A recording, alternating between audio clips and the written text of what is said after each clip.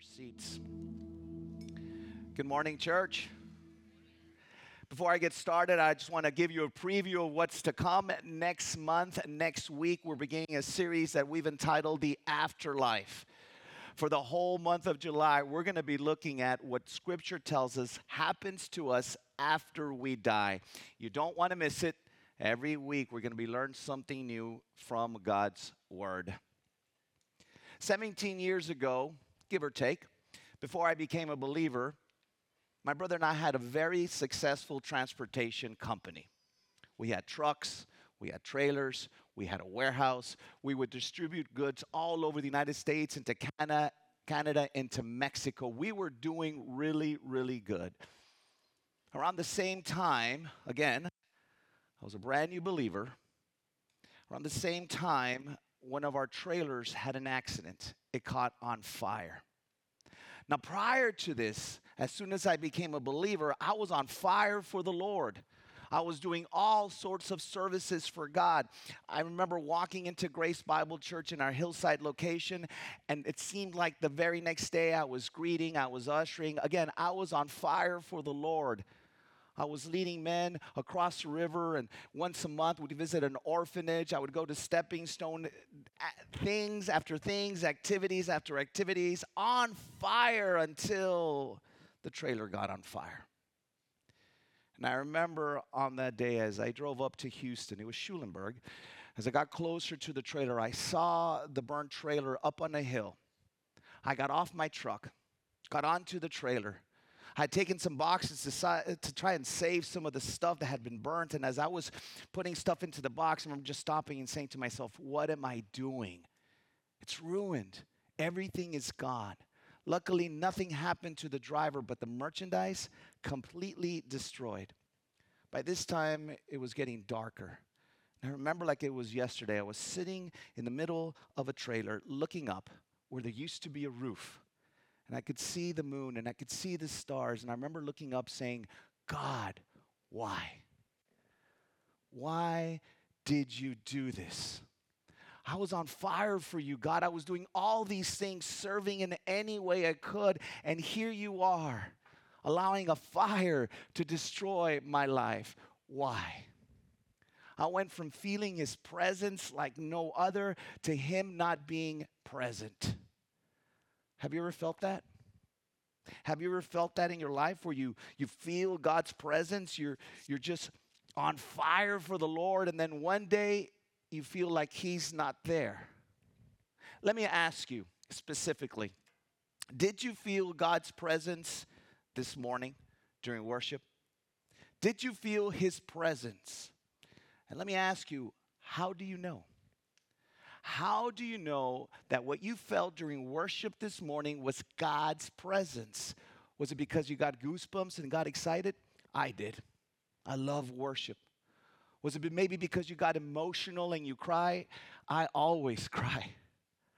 Or was it maybe because you felt peace? You felt relaxed. You felt at home. So again, if you felt these things, I'm going to ask you, how do you know that what you felt was God's presence? Goosebumps. Sure, God gives you goosebumps, but so does a rock concert, doesn't it? Maybe you cried. Of course, you cry in the presence of God. But if you're like me, you cry for everything. I cry on the game show America's Got Talent. When they hit the buzzer, I start crying. Is it because you felt relaxed and at peace? Man, in God's presence, you feel a peace that's beyond all understanding. But you also can feel at peace in the bathtub with candles. Kenny G playing in the background. I just showed my age. I love Kenny G. So again, I'm going to ask you, how do you know what you felt this morning in worship was God's presence? Or let me ask you something else. If you didn't feel God's presence this morning during worship, whose fault was it? Was it Esau? Because he didn't play the song you wanted to hear? Was it God? Was it his fault? Because maybe God decided, you know what? This side of the room, my presence. This side of the room, no presence. Whose fault was it? Whose fault is it when you don't feel the presence of God? Today we conclude our series that we've entitled Wonder Why. And today we're going to answer the question, why does God sometimes feel far away? Why does God sometimes feel like he's not there? And before I get started, if you feel, maybe right now, or if you've ever felt that God is not with you, let me just say this. You are not alone. You are not alone. As a matter of fact, the psalmist writes this in Psalm 88 verse 13. He says this, "But I, O Lord, cry to you. In the morning my prayer comes before you." Verse 14, "O Lord, why do you cast my soul away? Why do you hide your face from me?" The psalmist is saying, I come before you in prayer every morning. I want to feel your presence, but yet it feels like you're not present. It feels like you're turning your face away from me. Again, if you ever felt this way or you're feeling this way now, you are not alone. But what I want us to do today is I want to look at Scripture and see maybe for possible reasons why sometimes we feel God is not with us. Like if God is not there. 4 possible reasons why we think God is not present in our lives. So let me begin. First possible reason why maybe you think he's not there with you is maybe, just maybe, you're over sensationalizing his presence. You're looking for a sign. You're expecting a miracle. You want something that's awe-inspiring. You want God to literally write something on the wall. You want that from God, or else you will not believe that he is with you. We read about the same thing in the Gospel of John. Let me give us a little bit of context. Jesus heals this crippled man on the Sabbath. The Pharisees, as always, they freak out. They accuse Jesus of breaking God's law. Jesus rebukes him, and soon after that, this is what we read in chapter 6 of the Gospel of John, verse 1. After this, Jesus went away to the other side of the Sea of Galilee, which is the Sea of Tiberias, and a large crowd was following him because they saw the signs that he was doing on the sick. The majority of the crowds, thousands upon thousands of people, were following Jesus because they saw miracles. They wanted him to do signs before their very eyes. Jesus, soon after this, feeds thousands of people. The disciples get on a boat. Jesus doesn't get on the boat. As a matter of fact, he walks on water, and then he decides to get on the boat with the disciples. The disciples end up on the other side, and the very next day we read this in verse 30. So they said to him, the crowds, "Then what sign do you do, that we may see and believe you? What work do you perform?" Jesus, show us a sign. We're expecting you to give us another miracle so that we can see it, and because we see it, we believe it. And we do the same thing, church. We over-sensationalize his presence. We want God to speak to us directly with an audible voice. God, what should I do? Should I end this relationship? We want God to speak from heaven. Break up with him. God, should I take this job? I don't know what to do. I want you to answer me, God, by doing this. Let it rain. And if it thunders once, that means yes. And if it thunders twice, that means no. And so when God doesn't respond the way we want him to respond because we're over sensationalizing his presence, we feel that God is not there. Let me say this and listen closely, church. God's presence is not a feeling, it's faith. His presence is not a feeling, it's faith. Think about this.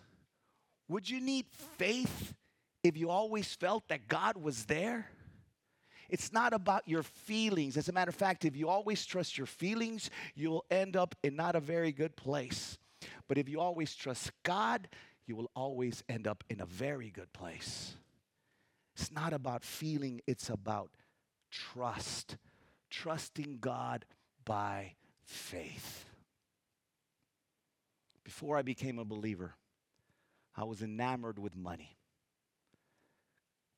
Money was my God, little g. And so even after the fact that I became a believer and I was serving in the church anywhere I could serve, God knew my heart. And he said to me clearly, you can't serve two masters. But I didn't want to listen to him. But because of this incident that occurred with the trailer burning down, it started a domino effect. We started to lose customers. We started to lose money. But I did not want to go of the money. I wanted to keep on living with a house, the big house, and the cars, and the expenses. Well, soon after that, I led my family into a financial crisis, huge debt.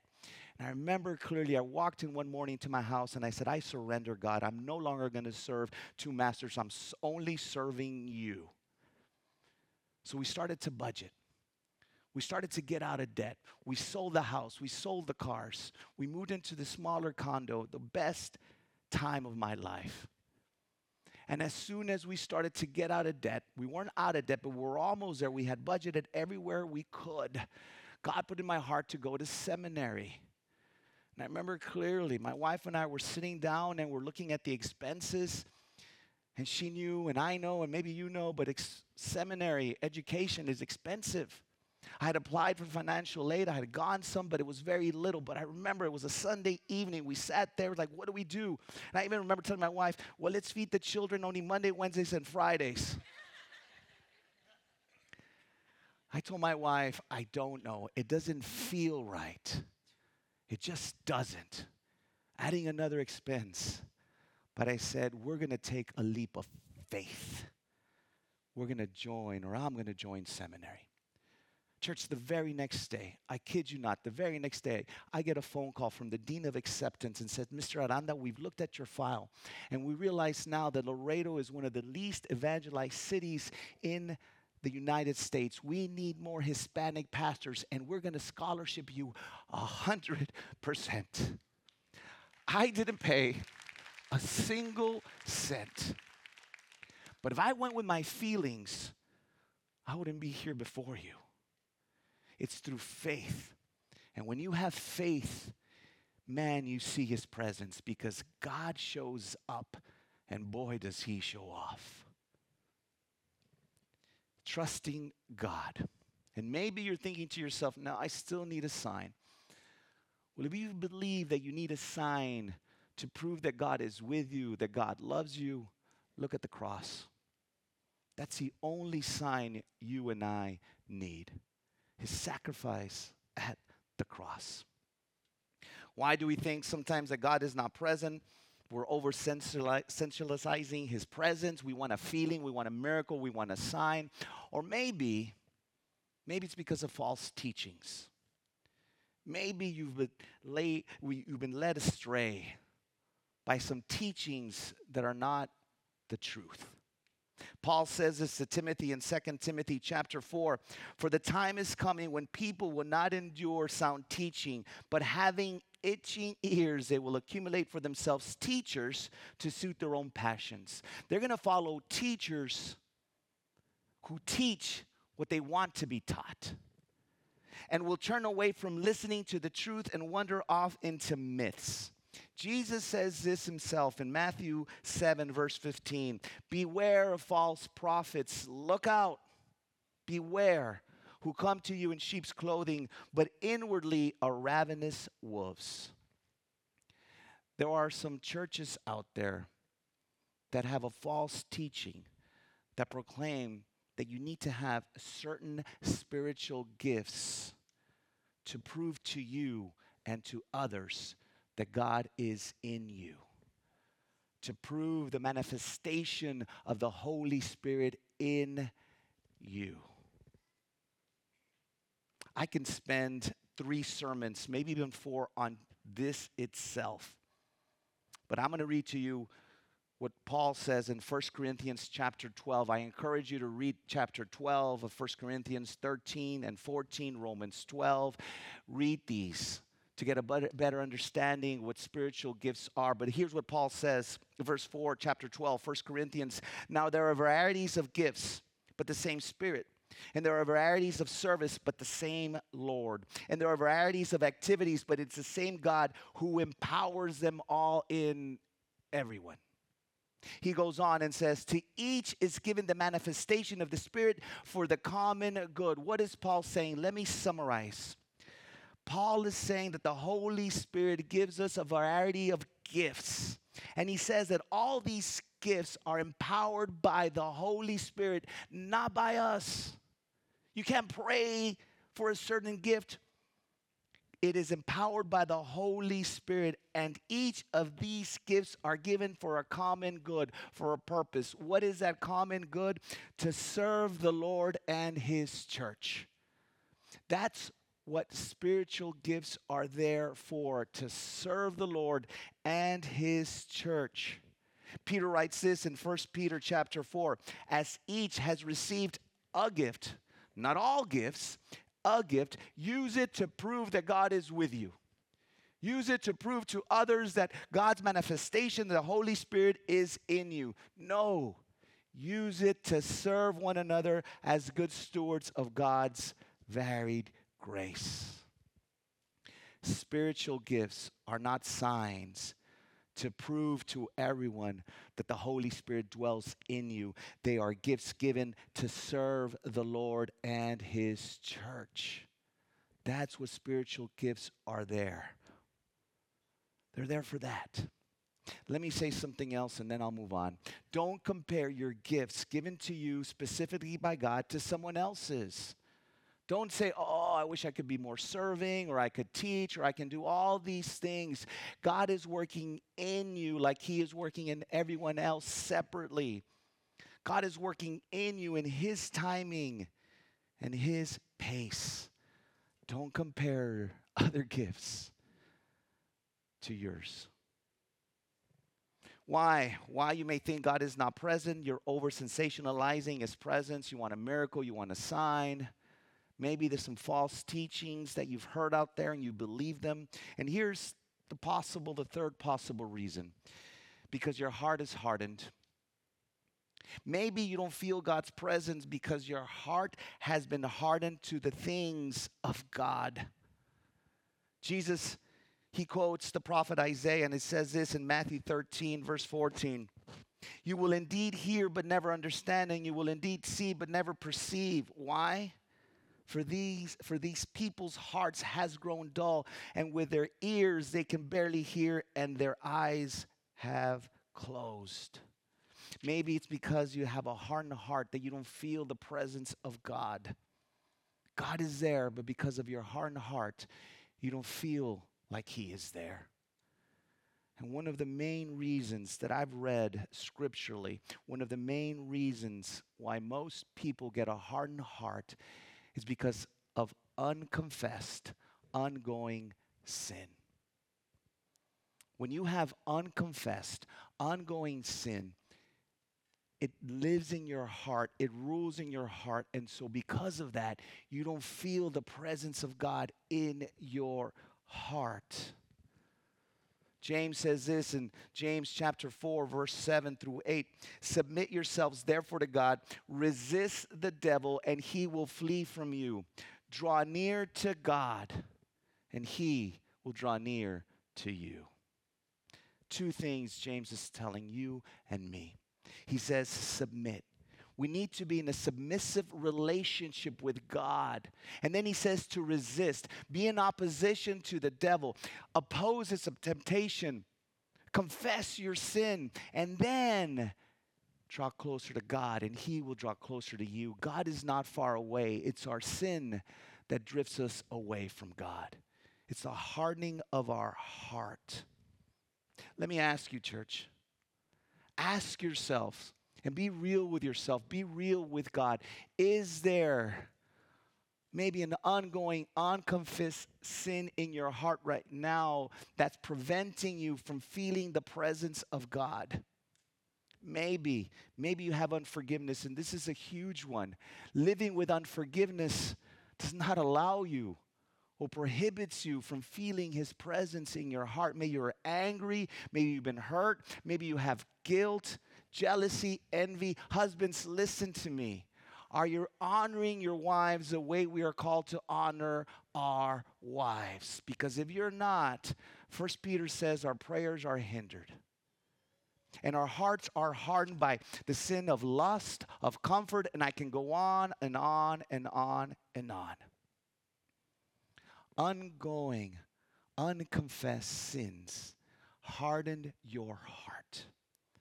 But also, a heart is hardened when we try to be too legalistic. We become very religious. We walk around like we have a halo on our heads, looking down on everyone. Did you see what he was doing? Did you see what she was doing? Oh no, we're judging everyone else. We depend more on our performance than we do on his presence. It becomes all about our religion, and it should be all about relying on him. And when this happens, we elevate religion and we lower Jesus, and our heart gets hardened. It's not about religious duties. It's about a genuine devotion. That's what Jesus wants, your heart. Again, James 4, verse 7. Submit yourselves therefore to God. Resist the devil and he will flee from you. Draw near to God and he will draw near to you. And he says this, cleanse your hands, you sinners, and purify your what? Your hearts. Purify your hearts, you double-minded. It's not God that's far away, church. It's not. He is always present. It's us. It's us that have drifted away. So what are some reasons why sometimes you feel that he is far away? Again, maybe you're over-sensationalizing his presence. You've been taught wrong by false teachings. Maybe you have a hardened heart, or maybe, just maybe, God wants you to seek him. God wants you to desire him, to go after him. Look what Luke writes in Acts 17, verse 26. And he made from one man every nation of mankind to live on all the face of the earth, having determined allotted periods and the boundaries of their dwelling place. Why?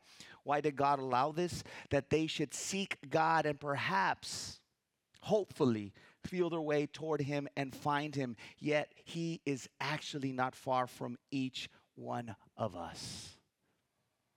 Why did God do this? So that they would reach out to him, desire him, seek him. Church, many times God puts us in situations so that we could want him more, to trust him, to go after him. Many times he puts us in situations where you're sitting in the middle of a burnt trailer asking God, where are you? And God saying, I am here. You just need to seek after me.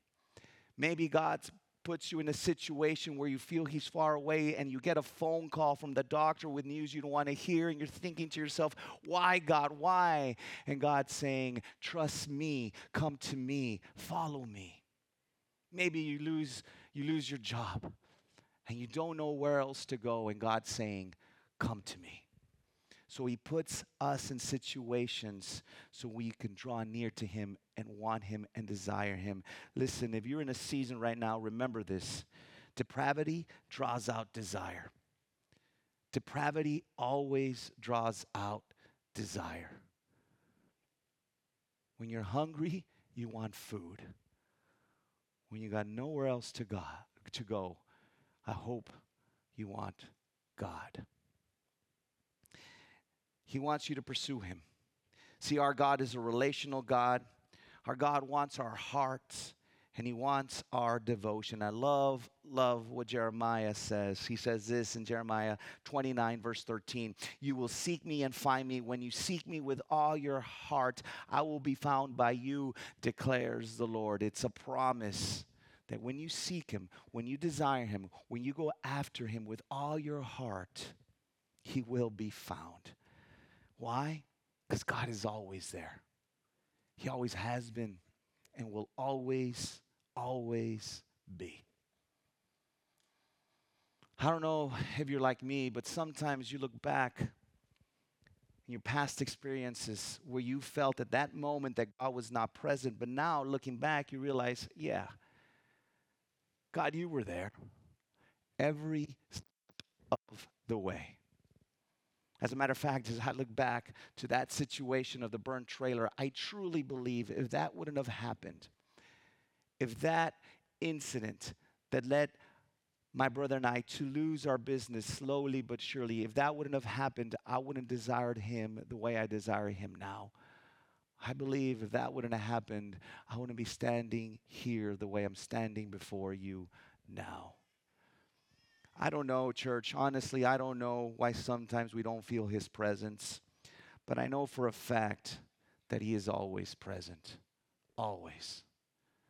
See, over 2,000 years ago, Jesus Christ stepped out of heaven, leaving all the riches of heaven and stepping into this horrific, sinful world and lived a perfect life. Not once did he sin. Not once. And at the end of his ministry, he was beaten. He was abandoned. He was humiliated. And as he walked towards the cross, all beaten up, all sweaty, tired, nails were put in his hands and on his feet. He was crucified on our behalf. And as he hung on the cross, one of the last things that Jesus yelled out was this. We see this in Matthew 27, verse 46. Jesus declares, my God, why have you forsaken me? Why don't I feel your presence anymore, God?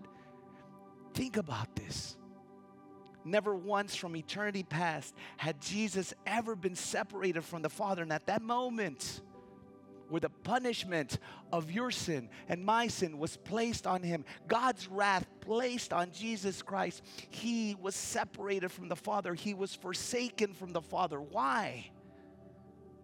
So that anyone who puts their trust in the sacrifice of Jesus Christ would never, ever be forsaken.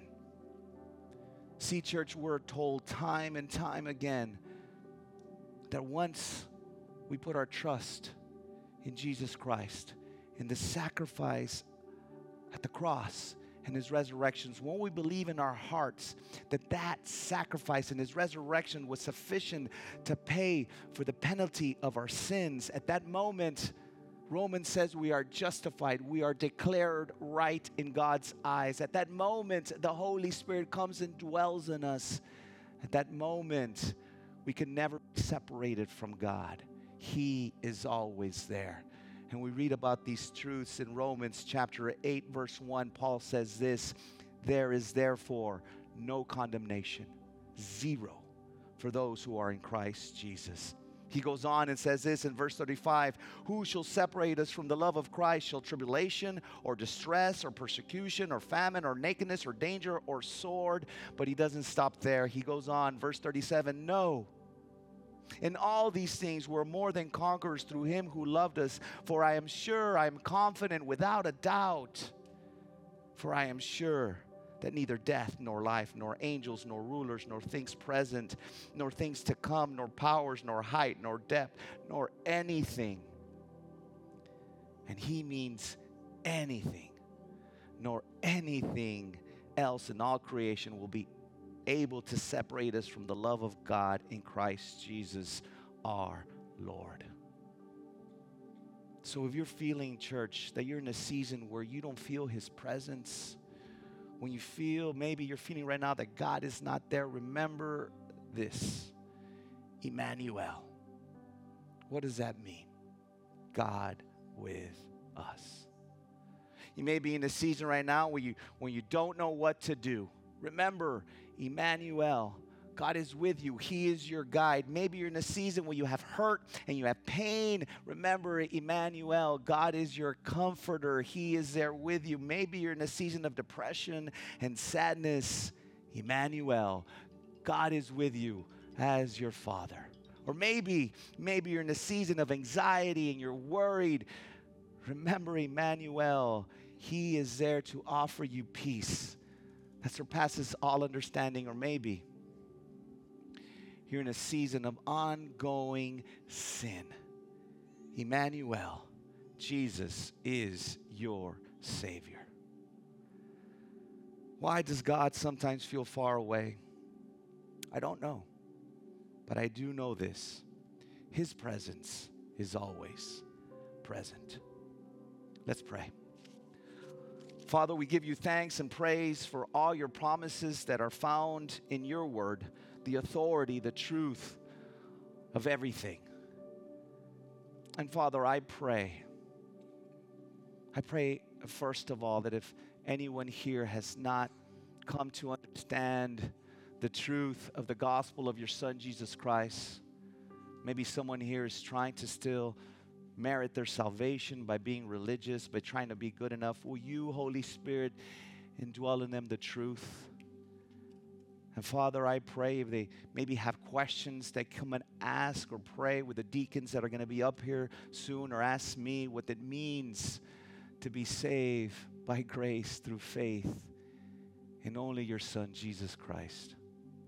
And Father, I pray for those of us that have trusted your Son as Lord and Savior, that we know and feel these truths, that you're always present. You will always be there. And we will praise you in the highs and we will praise you in the lows, because you are a God who is there, who loves us, whose love will never be separated from us. We love you, Father. We praise you. And it's in your Son's name we pray. Amen. God bless you, church. Love you guys.